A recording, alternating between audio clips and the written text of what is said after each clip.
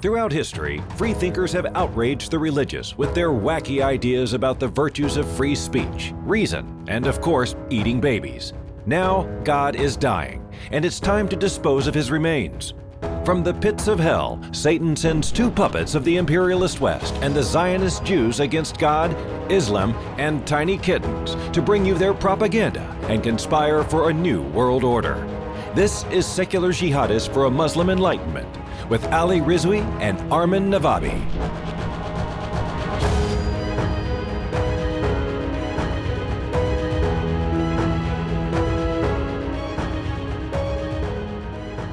Welcome everybody to another episode of Secular Jihadists for a Muslim Enlightenment. It's a very, very special episode.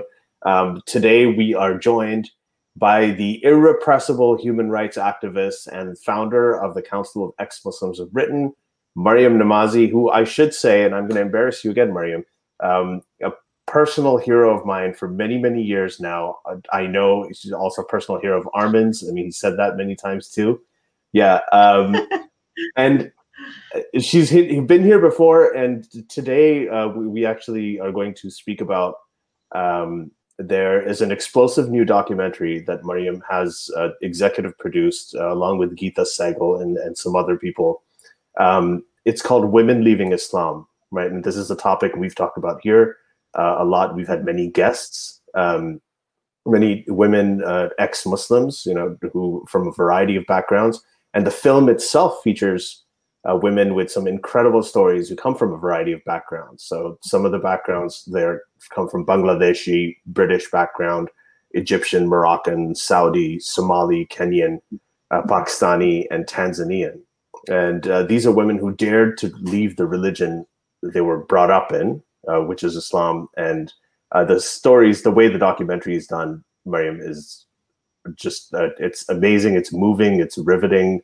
You watch it, it's heartbreaking and it's inspiring at the same time. And I wanted to start, right, just by asking you, and I know one thing is, people in the ex-Muslim community, there is a very different experience that women go through. Like the kind of threats and everything that they get are very different from the kind that many of the men get. So what brought this about? The project of the documentary, and why did you decide to do it now? Yeah, thank you, Ali and Armin. I know he's having some technical issues, but it's great to have to be here, and I'm thankful that you've invited me here. Yeah, I agree. It's such a beautiful documentary, and I kind of loved it so much, and I felt moved every time I watched it, even though I watched it 100 times before it was actually broadcast. And the idea behind it was that initially, when the ex-Muslim movement began, there were a lot of men and very few women who were visible, and it was obvious that women also were free thinkers. They also wanted to leave Islam, but they were faced with a lot more difficulties in doing so because there was a lot more control over them in their homes, for example. It was more difficult for them to be invisible to some extent because of the hijab and the sort of social controls. It wasn't easy for them to come in and out of ex-Muslim gatherings. And so we kind of wanted to highlight what it feels specifically for women to be able to leave Islam, why it's got added difficulties for them to do that. And what was interesting, though, is that this film took more than 3 years to make because all the original women pulled out for various reasons, many of them because they decided that it was too risky, even though many of them, a majority of them, were not going to be showing their faces and were going to have their voices changed. And, because they were ordinary women who and the stories were so inspiring, beautiful, heartbreaking, heart-wrenching at the same time. Really, it's such a loss that none of those stories were able to come to light.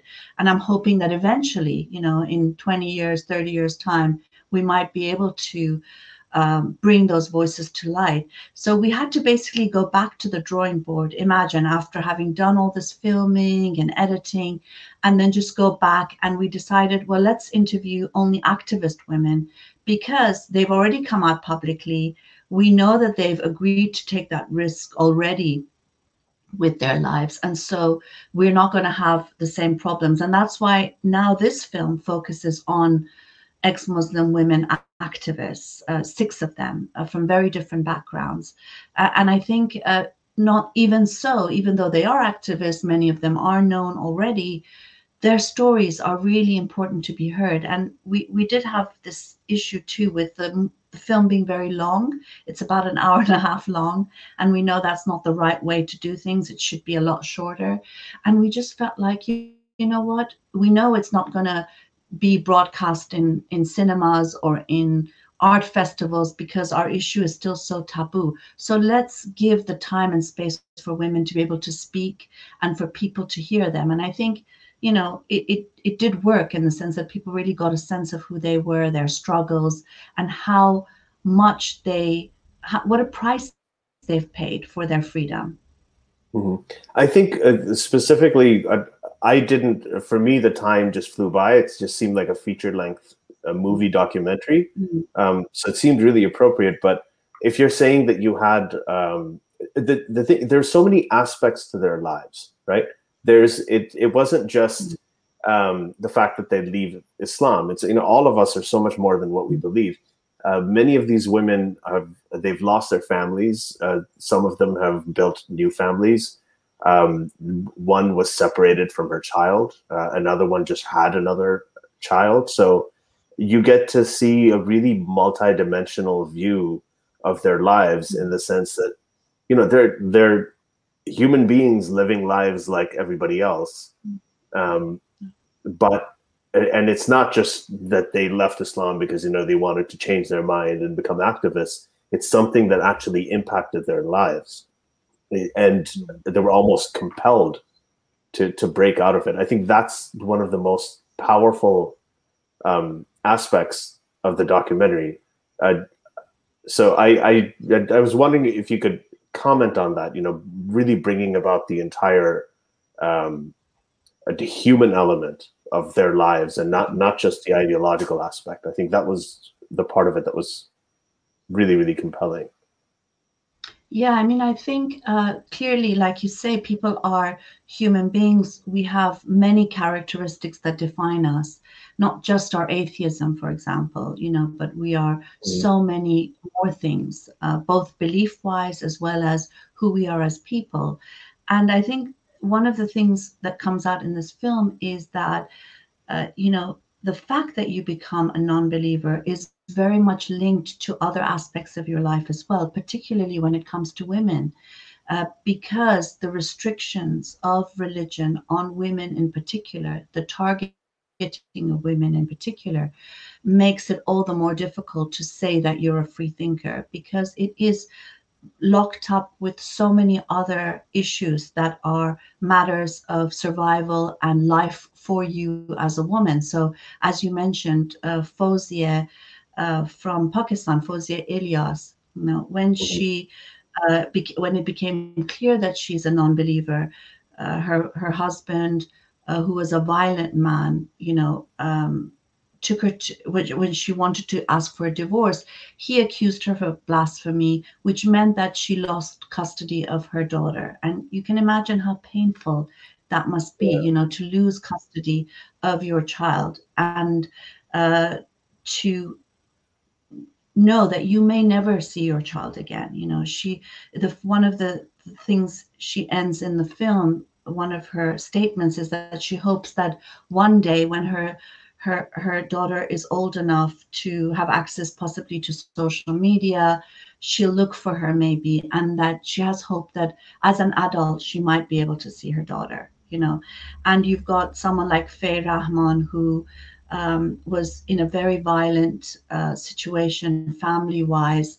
I mean, it's so distressing to hear what she went through as a child herself, but also looking after other siblings. And this, you know, her act of leaving her home, but leaving her siblings behind in a violent situation, and that guilt and that, heartbreak that never ever leaves you. You've got people like Mimsy Vids, who, she talks about how she went and spoke to her family, telling them, I'm the same person, I'll always love you. And them saying, well, no, it's everything has changed now.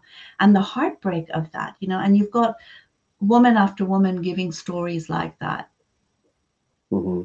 Armin, you had a question. Sorry if my audio is bad. My connection is very bad today. Why do you think the backlash that women get when they abandon religion from friends and family is a lot stronger than men get? I mean, not to dismiss the backlash that men get, they also go through a lot. But why is it comparatively a lot stronger, a lot more aggressive with women? Yeah, I mean, I think, when you look at women's role in religion and even in national culture, in patriarchal culture, in religious culture, very much women are seen to be those that, their role is limited to those who are reproducing the next generation of the patriot and citizen, or the next generation of the religious community. And so there's a lot of pressure on making sure women do as they're meant to do as a way of managing control of the community. And so, it is very much a control of women's sexuality, a woman's body, as a way of keeping control over the rules and regulations of a community. So I think that's very much why women face the sort of threats and abuse in a very different way. It's seen to be such a violation of the rules and regulations to have women transgress, to have women criticize and question religion. And if you look back at Islam as well, you see how women are seen to be, for example, the source of chaos and fitna in society if they're not following the rules, if they're not properly veiled. Everything goes to hell if women don't abide by the rules. And that's the sort of constant propaganda we hear. And I mean, you have in Iran, for example, where veiling is compulsory, even according to the law. Anytime there is any issue, from an earthquake to rivers running dry, anything going wrong, and it goes back to the fact that women are not properly veiled in Iran, for example. And so you've got this sort of, women are the line of, for them, the line that needs to be held. And that's why when the religious right come to power, they always target women first.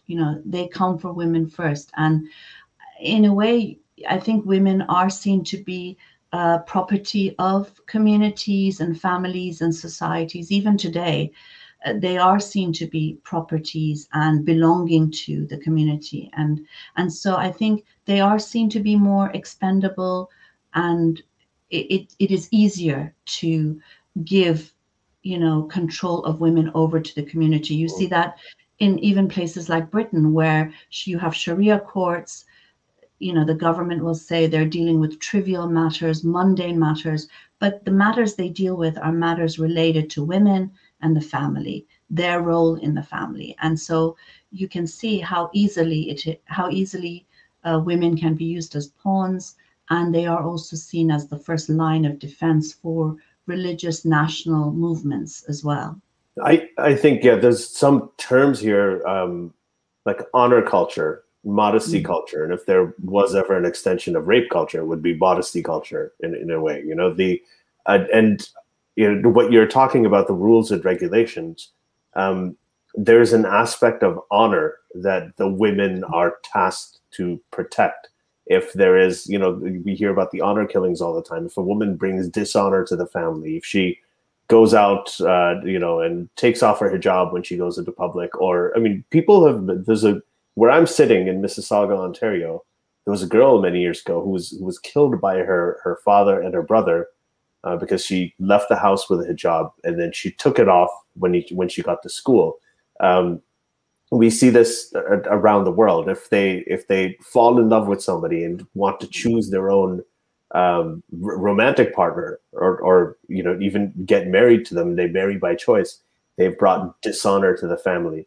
So there's that aspect, and that you see in when Armin talks about the aggressive, people are much more aggressive towards women who leave Islam. You can see that in the kind of threats that they get. I have people who disagree with me, and they'll say that you'll get death threats, you'll get threats of violence, but one of the threats, the common kind of threat that I get, and that Armin also has gotten, is just sexualized threats for our spouses, for our sisters, our mothers. Like, this is what we're going to do to your family member, our daughters, right? There's it's all of their sort of Islamic virtue, and you have to be good, and all of that goes completely out the window, and they think they're doing the right thing. And I think that this is one of the biggest things I've seen with women who leave Islam, is that I would think it takes a lot more courage, because that you're just going to get attacked in one of the most brutal, sexualized way. That's an aspect of it. I think that's much. It may even be a much bigger barrier for women to leave, because then if they leave, then their moral character is questioned. Well, now that you've left Islam, you can drink, you can have sex with everybody else. You're, they get slut shamed. That's something that a lot of men don't necessarily have to go through. Yeah. I mean, I think also, though, that people don't necessarily leave Islam thinking about the threats. Do you know what I mean? People leave or live as they need to live, because that's just part of, being fully human, isn't it? To be able to think as you want and to live as you want. And so obviously the reality of what happens after you do that is very difficult. And I know many women who have gone back to being Muslim as a result of the pressures. I'm sure you have as well. Yeah. There is so much pressure, and also the sort of shunning and ostracization, and the fact that you have no one anymore. You really have nobody else that you can call a friend, that you can call a family member.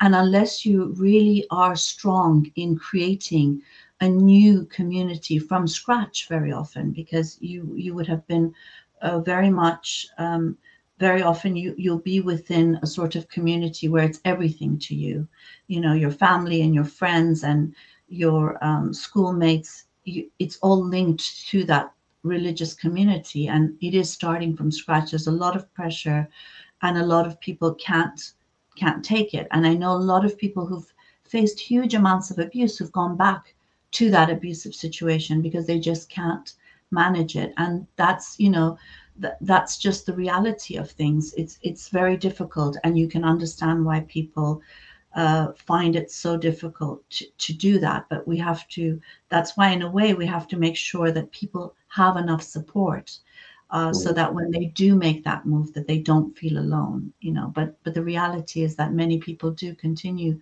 to feel that way. And when it comes to women, you're completely right. It is that modesty culture, and it is this idea that women are an extension of the family, of the community, of the society, and therefore what they do is very, very important.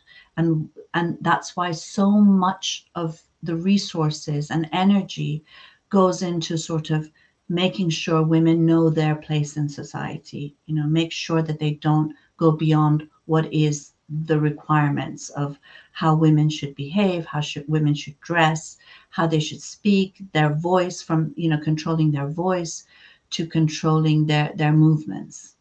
Yeah. What in the film you have? Yeah, sorry, Armin, do you have a question? Let's do that. Yeah, I was wondering, because the flip side of my first question regarding why they get the disproportionate negative reaction from the Muslim community when they leave, it seems I don't know if we're imagining this, because I have noticed this, and a lot of other people also mention it.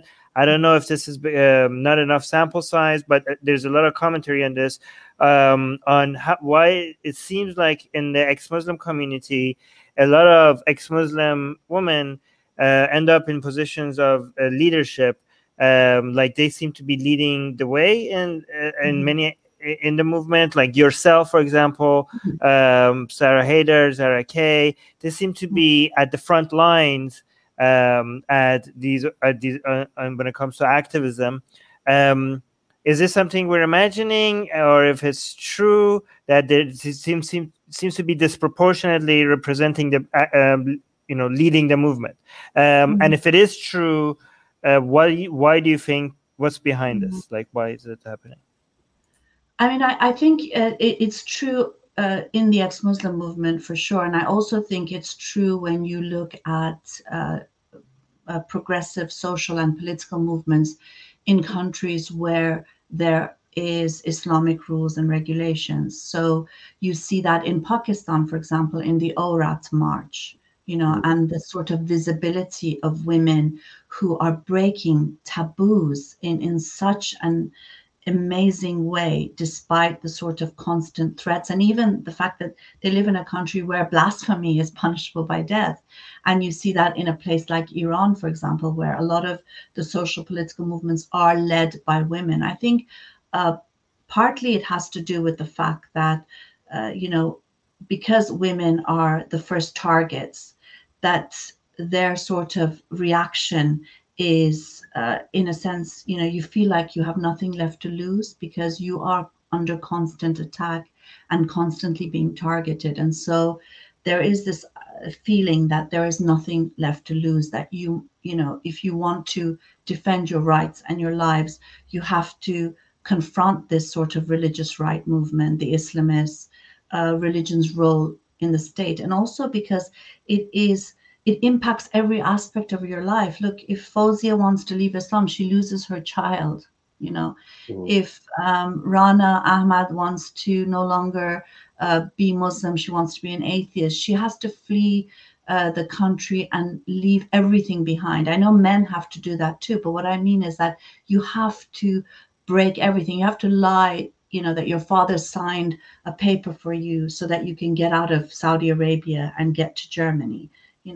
If you're someone like Zara Kay, who's also in the film, you do have to, even break relations with your family and leave everything behind. And we see even when, she tries to go back to Tanzania, make amends with her family, work things out with her family, you've got the religious community trying to get her arrested and persecute her for being an atheist. So there's a lot riding on the fact that you want to be free, and it affects your marriage, it affects your child custody, it affects what you want to wear, because the very removing of a hijab is such a visible way of challenging the religious right.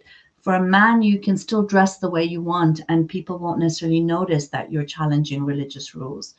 But for women, like in Iran, you see the unveiling movement is such a key movement for women's rights, because the very act of unveiling is a direct challenge to the rule of the religious right. And so you do see women coming head to head more visibly, and I think that's why a lot of that is translated then into sort of the leadership positions you see women taking. Mm-hmm. I think, when you said they want to be free, that's really what it's about. It's not just about leaving a religion or thinking differently. I mean, all of that is part of it, but a lot of this is motivated by just wanting to be free from the rules and the shackles and everything that's been imposed on you. And that applies to a variety of women in different ways. In the film, we see some of the women from very conservative backgrounds, like Rana Ahmed, like Faye Rahman, who came from a Salafi background, where her father was very, very sort of ultra conservative, Wahhabist, Salafist Muslim. And then you also have the examples of someone like Zara Kay, whose family is comparatively sort of more moderate. And you mentioned that for those who don't know, Zara did go back to Tanzania recently to spend time with her family, who she is on good terms with.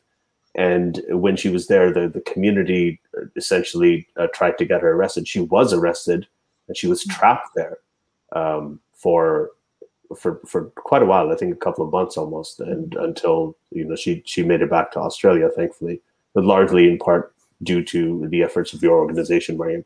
So, what are some of the differences that you have seen, and some of the similarities between women who come from extremely restrictive religious backgrounds versus women who come from sort of more moderate and liberal family backgrounds, like and I'm assuming such as yourself?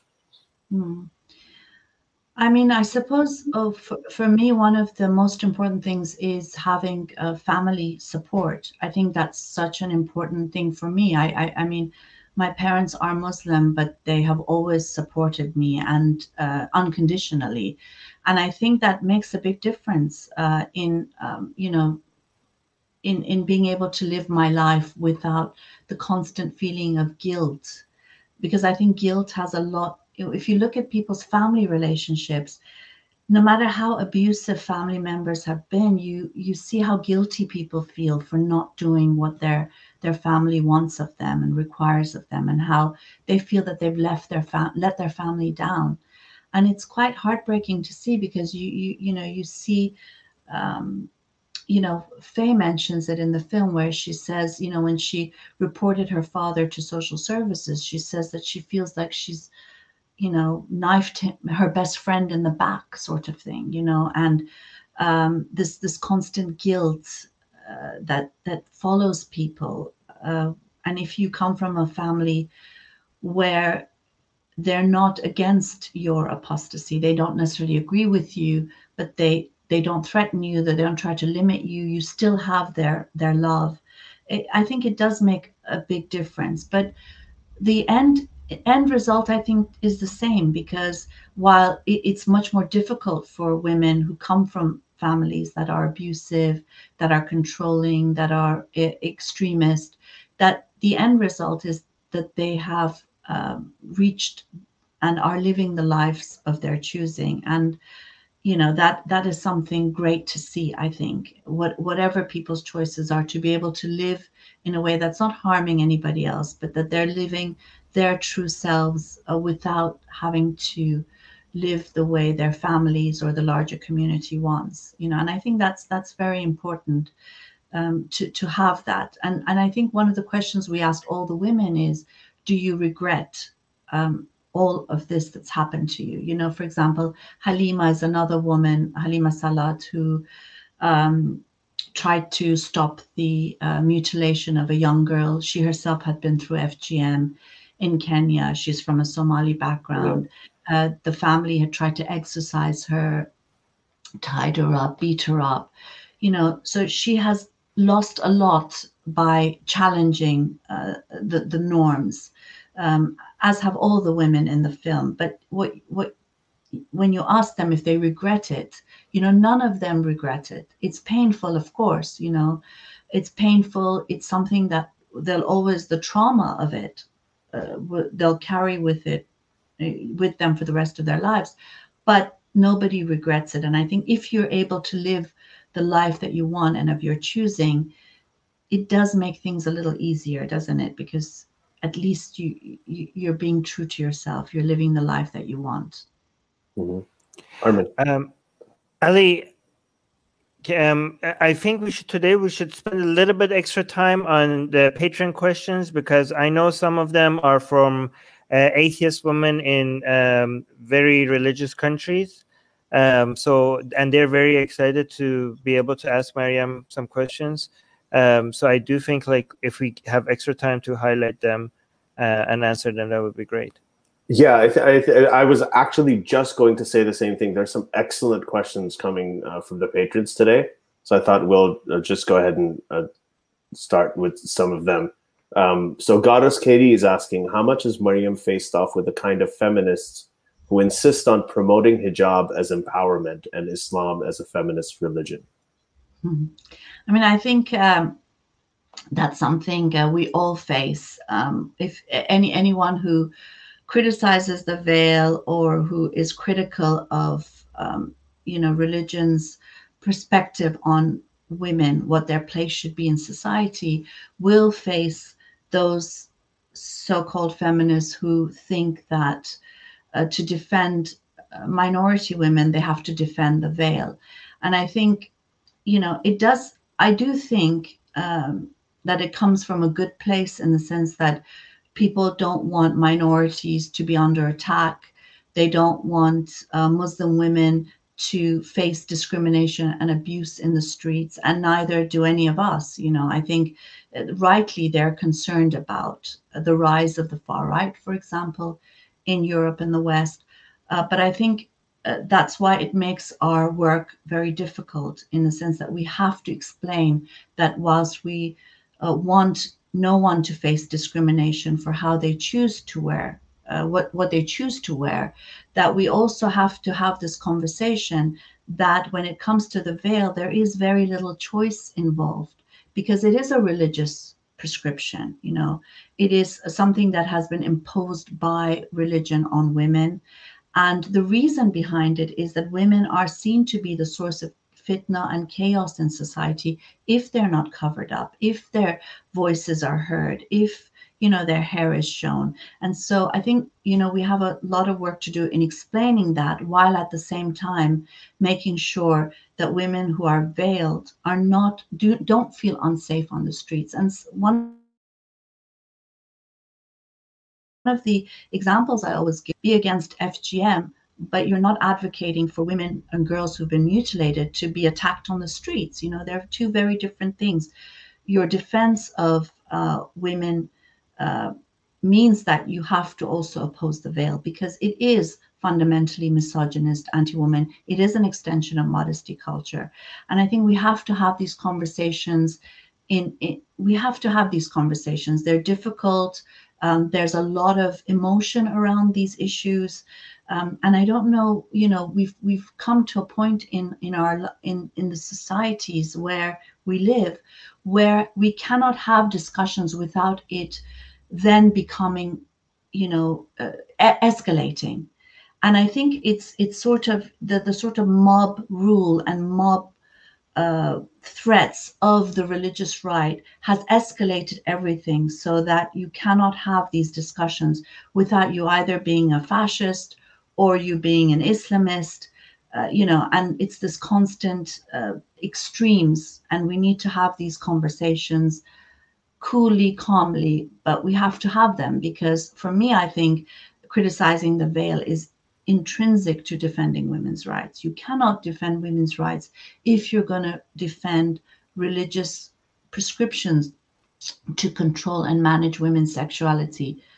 Of course, you can defend religion or you can defend women's rights. I don't think you can do both, because they contradict each other. Yeah, that's definitely a quote for the ages. Nicholas is asking, do you think the visibility of ex-Muslim women has changed in the last few years for better or worse? Earlier, you mentioned that it was still a taboo topic, so I think it should be quick, because we already talked about this a little bit in terms of ex-Muslim women being pretty prominent in the movement. Yeah, I mean, definitely women are more prominent. And I think this prominence is important, because it just doesn't only break the taboo of the right to blasphemy and apostasy, but also the right to be free from religious constraints on women's body and her sexuality and her rights. And so I think that's why that's why the religious right are so hateful when it comes to women breaking these taboos, because it challenges so much more than the right to free thought and apostasy and blasphemy. But it goes to the core of religion's view on women and her body. Maryam, oh, sorry. He got cut out just as he was going to ask a question, but he will be back. In the meantime, we'll take it. Oh, wait, is he back? He's back. Armin. Okay, we'll just, until he comes on, we'll just take this question from Goddess Katie. Are women more likely to leave Islam because they are oppressed, or are they less likely due to lack of external influence and education? Armin, we'll do your question right after. I mean, I think that there is no correlation between education and oppression. And I mean, I think that you can find women who are free thinkers in the smallest of villages and fundamentalists in universities, you know. So I think that it is very much linked, I do think, with political and social movements that give women the option to see that other ways of living is possible. And so I do think, for example, that had it not been for the ex-Muslim movement starting 13, 14 years ago as a political movement, not people just coming out and saying that they were apostates, but organizing as a political and social movement, that we would not have as many ex-Muslims today. I can say that with complete confidence, that that is a fact. If you don't have an unveiling movement in Iran, you will have less women who feel that they have the right to be unveiled and to dream of a life without the veil. So I think, you know, political and social movements are very key, and it affects women who might have very high levels of education and no education at all. And so I think that that's why, for me, political and social movements are so key in bringing about change, because it not only fights for that change, but it creates a space where some other type of life becomes possible. Mm-hmm. Armin, you want to ask a question? No, just quickly, before I run out, I just want to say that it's also telling that a lot of conservatives who are atheists and non-religious are promoting religion because they think they want to control women and put women in their position that they like. They think they like Christianity or Islam, not because they believe it's true, but because they think they're right about women, and they want to use those tools as a way to maintain their power over them, which is, I mean, it shows how powerful these Christianity and Islam are at doing that, given that people who don't even believe in them sometimes try to promote them for that reason. Anyways, thanks. That's so true. It's so true. Do you have anything? Do you want to speak to that at all? Yeah, I mean, I just want to give you an example of this woman, Afsaneh Lasho. She's one of the women's rights campaigners I work with here against Sharia courts. Now, she is from a Muslim background. Her husband was a French Catholic, and they lived in Dubai. And the French Catholic husband used Sharia law to prevent her from having child custody. And so she's actually not seen her son Louis for many years. Because, you know, it is how useful religion is in making sure that women who question violence and question the role that's been assigned to them, how they all seem to work together in order to make sure that those rules and regulations stay in place, you know, and it benefits them all. So another example with Sharia courts here in Britain, you had the Archbishop of Canterbury defending Sharia courts because, you know, one religious court is always beneficial to some other religious, a completely different religion as well, because it helps maintain the status quo. It helps maintain religion's role in the state. And it's a very useful thing, particularly to manage dissent, as we see with apostasy and blasphemy laws, and particularly to manage, you know, these wayward, troublesome women who are defiling, you know, and causing trouble and whoring about. I mean, the sort of the witches and the whores and the sort of image that religion has of every woman that doesn't abide by its rules. So it is a very useful thing to have. And that's why I think, as Armin says, you know, you do find it being defended by people who you would be surprised at defending religious rules. Yeah, especially more recently, I think. Dolly is asking, what do you think about ex-Muslim women who face sexual abuse from their friends, family, and authorities? How they can overcome that and how to become proactive and ignore shaming and blaming?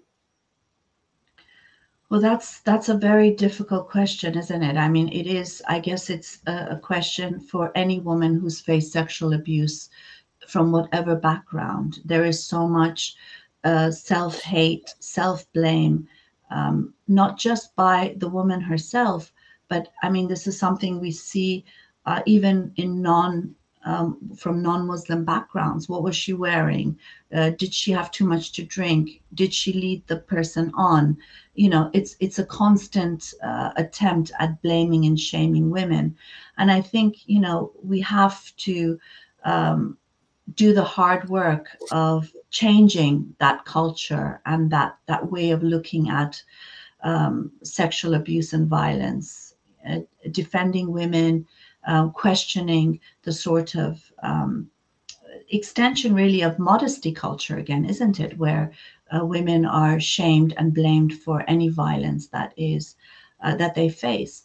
And of course, we know that this is a battle that's taking place across the globe, including in countries that are not under Islamic rule. And it's a huge battle. But I think linking up with the women's rights movement, linking up with the movement against with the movement of those who are fighting against sexual violence, against violence against women, and actually shame culture rather than women who've faced abuse and violence. Yeah, and it's important to note, and I think I've heard you say this many times, that you know, modesty culture implies that the only modest woman is a covered woman. So a woman who is not covered is somehow immodest, or you know, and then that obviously gives a lot of people license to do with them as they please in a lot of people's mentalities. Just a comment here. You mentioned the Aurat March in Pakistan. It's a women's march in Pakistan. This is from Secular Proton, and they're saying that the Aurat March movement has created a lot of dialogue in Pakistan. For my social group, almost everybody was talking about it. It's sad to see many against it, but at least they're talking about it. I think that this is a good point. It really works. Like the way that activism works a lot of times is not that you are immediately getting people on your side and convincing them in the short term. That has never happened in history. Right? Anybody who brought transformative change, initially they had massive opposition, but ultimately when the conversation began, that's what the beginnings of the change are. So I think that in itself is probably a much bigger goal, just to get people. And also I do think that the women in the Aurat March and men actually represent a lot larger of a population than we can imagine, but they are very often a silent, I think, a large number, a very silent group of people, because of the sorts of threats and intimidations that surround these sorts of issues. And I think, you know, very often activists that break taboos are the tip of a very large iceberg, but you can only see that tip. And eventually, the more they normalize, you know, the issue that they're fighting for, whether it's of the right to blasphemy or for women's rights and bodily integrity, the more you get to see how big that groundswell of support is. And in reality, you know, it is difficult work. Taboo breaking work is difficult. And the particularly because those who are against it are so vocal, they're so intimidating, they're so threatening, you know, and so it seems as if they have more support because they're so loud and they're so, you know, so violent in a sense, because it's not just the threats, it is what's behind the threats, what we know can come from their opposition, that makes these issues so difficult. And so I think, you know, we have a responsibility to stand with the women, for example, and men who are part of the Aurat March, the women who are leading the unveiling movement in Iran, the ex-Muslims who are fighting for the right to apostasy. Even if we are believers, whatever our position on things, we need to be able to really surround these movements and support them, show solidarity with them, strengthen them, so that they know that they're not alone and that they're able to then move forward. Because if the Awrad March wins, if the women's unveiling movement in Iran wins, if the ex-Muslim movement wins, it's really a win for everyone, because it is a fight for fundamental human rights, and it actually benefits those who are religious as well, because people who are religious are not necessarily, and more likely than not, they're not fundamentalists. And the more we're able to push back the fundamentalists, the better it is, I think, for everyone, for at least the majority of people in the world.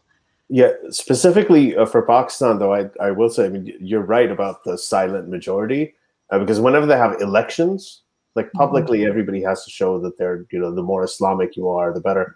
But when it comes to elections and they're actually in the voting booth, the Islamist parties just don't do as well. They barely, get a tiny fraction of the vote. It's really interesting the way that dynamic plays out too. Now, this is a question that I wanted to add something to as well. It's from Goddess Katie again. She's saying, as an ex-Muslim woman, what do you think about the ex-Muslim movement right now? Do you think it is a great movement for women, or is there something lacking which needs attention? And here, I also wanted to kind of tag along the other point recently. Ayan Hirsi Ali, who's also a very prominent ex-Muslim woman, and she's more on the conservative side.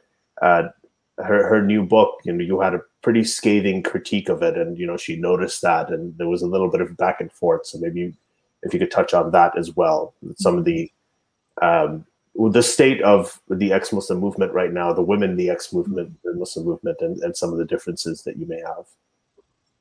I mean, I think that obviously the ex-Muslim movement is important for women because it is opening up the space for blasphemy and for apostasy.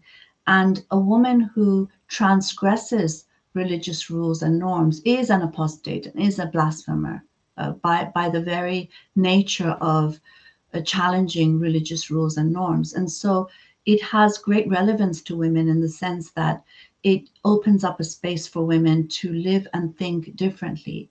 But like any movement, the ex-Muslim movement is not a response to every single issue in the world, in the same way that, the civil rights movement in the United States didn't necessarily address gay rights.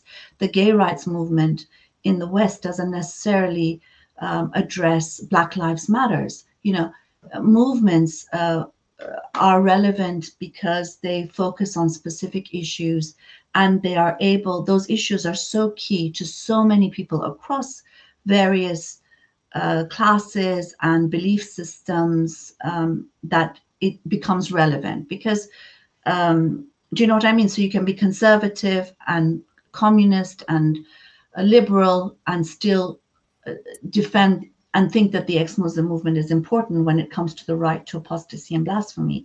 Right. But that doesn't mean that ex-Muslims are a monolith, in the same way that we keep explaining Muslims are not a monolith, in the same way that all British people are not Tory supporters or Brexit supporters. Do you know what I mean? We have differences of opinion. And so I think it's not an end all for women. I think the struggle for women's rights is much more expansive than the ex-Muslim movement.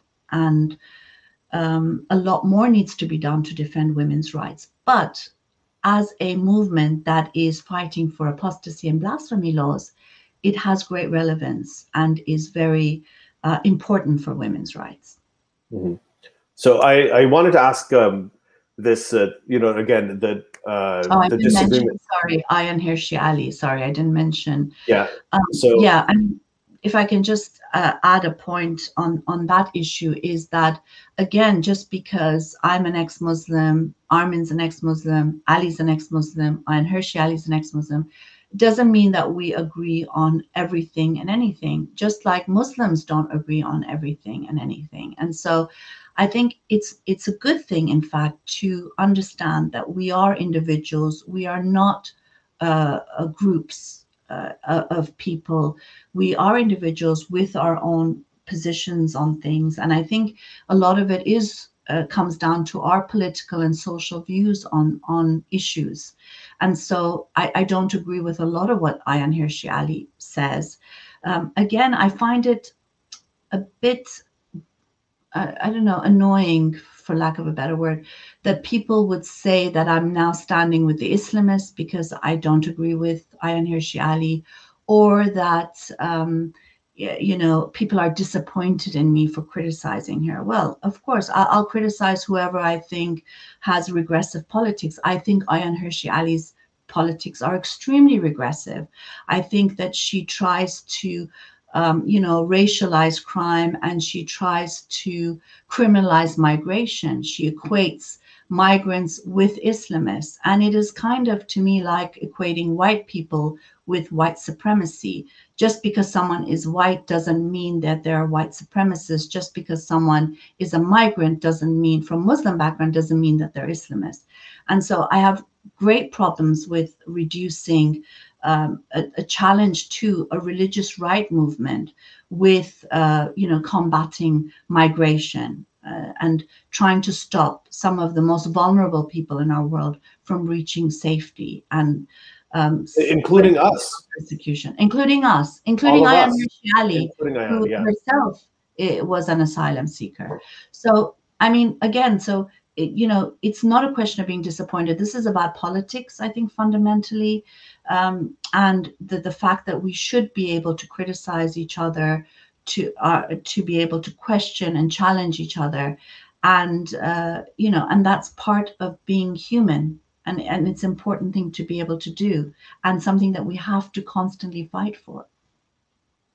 Yeah, I should also say that I think the fact that there are differences of opinion is a good thing. It shows the growth and health of a movement. I mean, I remember I was talking to you before the show that, when I first met you, it was in 2007 or something, and that there were only a handful of people speaking, and you were one of them.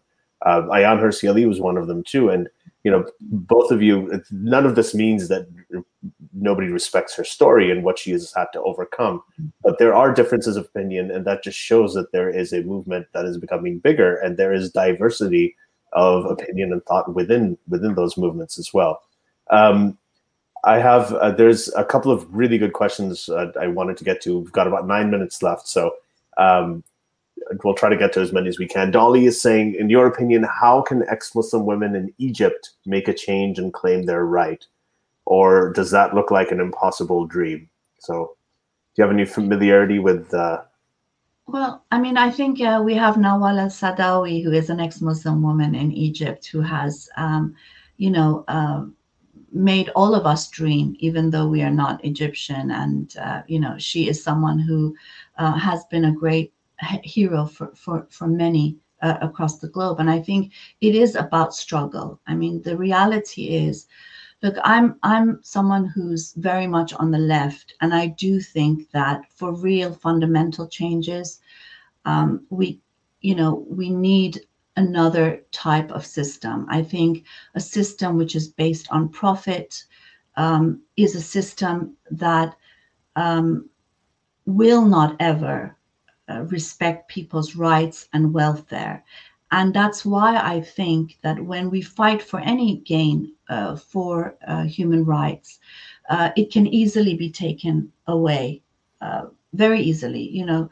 A lot of the fights that we thought, we take for granted, the right to abortion in Poland, in the United States, right. A lot of these rights can easily be taken away. And I think it is because, a system that puts profit before human welfare will always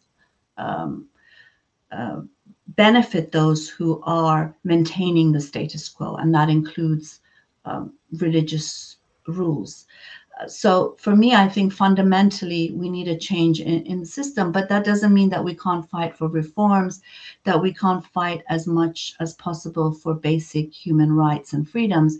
And I do think that it all boils down to how hard you fight, and how much of a movement you can create, and how much you keep fighting, because the minute you sit back, it can be taken away from you again. I mean, that's just my perspective on things. And so I think, you know, you keep fighting. There's so many great women in Egypt, in the Middle East, in North Africa, in South Asia, across the globe that are fighting for things. We need to link up with each other. And that's one of the wonderful things about social media and the internet.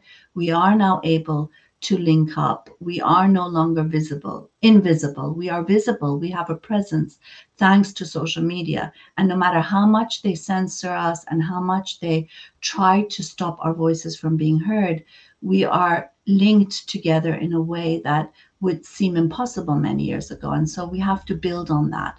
But of course, the fascists and the Islamists, they're using the internet as much as well. They are organizing as well. They are not only in power, but they also have huge presence and are able to, organize and mobilize on social media as well. It's a fight. There is no guaranteed who wins, you know, and that's the difficulty and the beauty of it, isn't it? That it is up to us. I have to say, like, on an optimistic note, a lot of the fascists and the Islamists that you're talking about, a lot of the Dawa people, now their entire movement seems to be consistent, almost entirely of just responding to the secular ex-Muslim movement. So I think that is actually an optimistic note as well, as annoying as it can be sometimes. I wanted to say before we went to, I think we're going to take one more question because of time.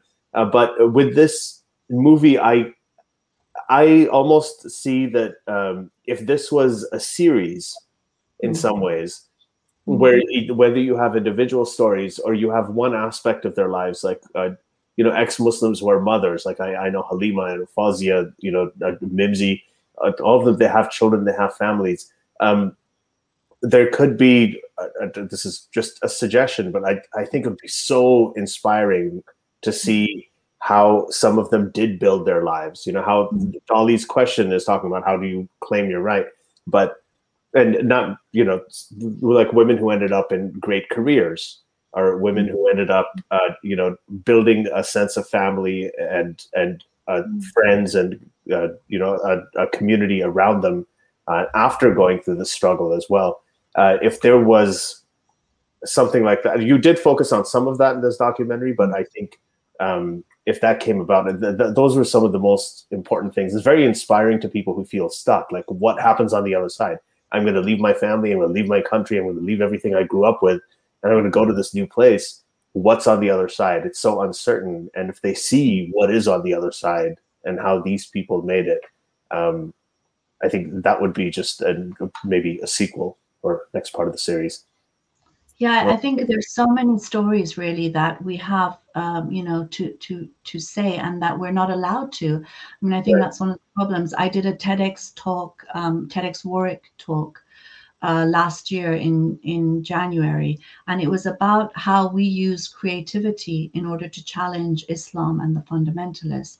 And that it is also so much about us having the right to tell our stories as well, to have some sort of visibility, and to be able to say who we are without constantly being told that who we are is, something that's so offensive that we're not allowed to speak and we're not allowed to live the way that we want. And of course, that TEDx talk has not been broadcast. I was just going to say.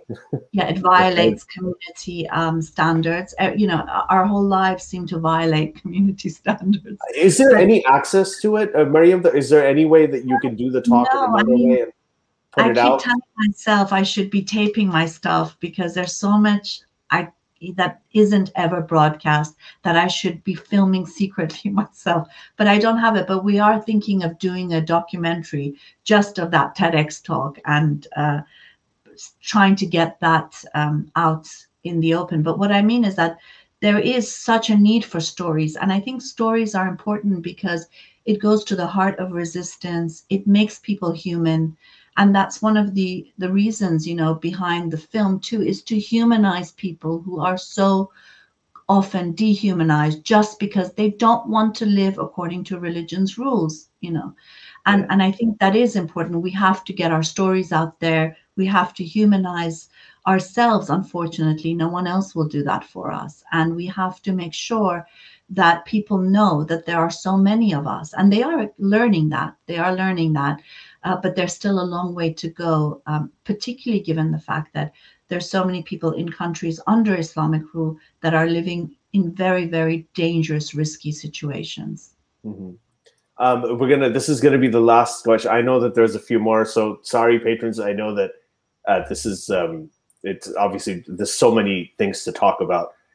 His secular Proton's asking again. He's saying, I can imagine for men, or they are saying, I don't know what this is. I can imagine for men, it's also easier to hide their lack of belief. For women, it will be much harder since they're restricted in almost every way.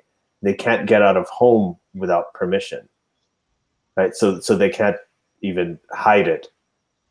Yeah, definitely. Right. I mean, one is there's more control over girls and women, but also, you know, it's the very veil itself makes it very clear. You know, you unveil if you take the veil off when you're outside of your home, put it back on when you go back home.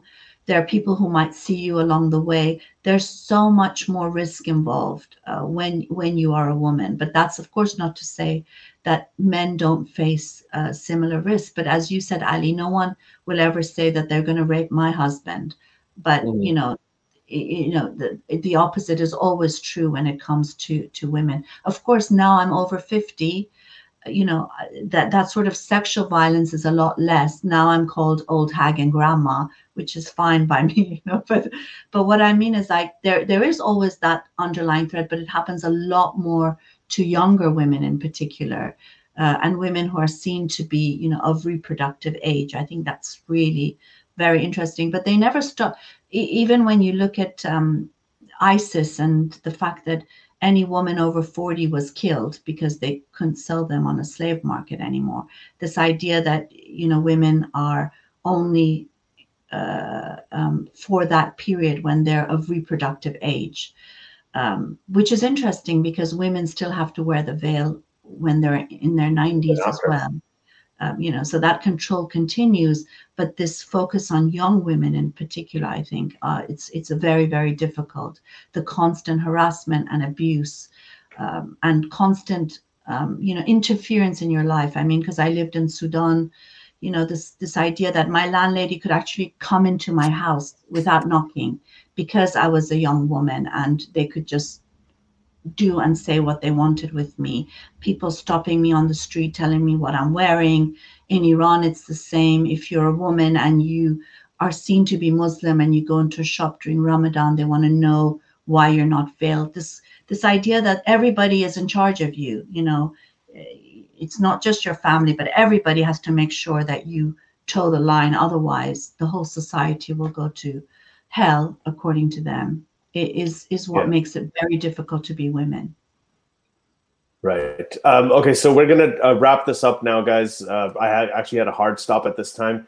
We'll end with this comment from Goddess Katie. She's saying, I can understand Armin's frustration to have the Maryam Namazie on the show and a bad connection at the same time. So I know that Armin has been very frustrated this morning with this. And but Maryam, like, we're definitely going to badger you to come on again. Over and over again at different times. So I'm sure that Armin will get his chance. For everybody who's listening, thank you, Maryam, for joining us. This was really insightful. The documentary is brilliant. Please go and watch it. All of the links are in the description. And for those of you who are listening to this on audio, please do consider becoming a patron. You can go to patreon.com/SJME and if for as little as $1, you can get 5 live streams a month. You can join in live, watch it, and then also comment and participate.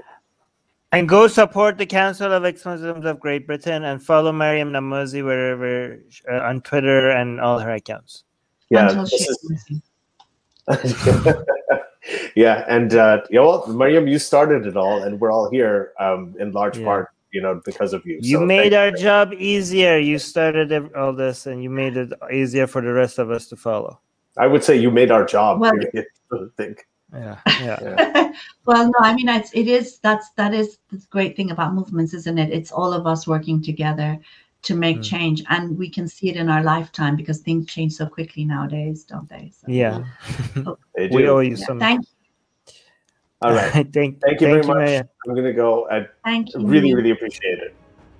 Thanks, everybody. Thank you for having me. Bye. The secular jihadists have been made possible thanks to the Illuminati and the covert support of Israel and the CIA.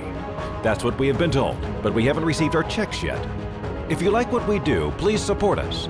Share the podcast with your friends. Write and tweet us with topic and guest suggestions. Or head over to secularjihadist.com and give $1 or more for exclusive access to live video. Have your questions read and answered on the air, and more. Till next time, may the flying spaghetti monster be with you.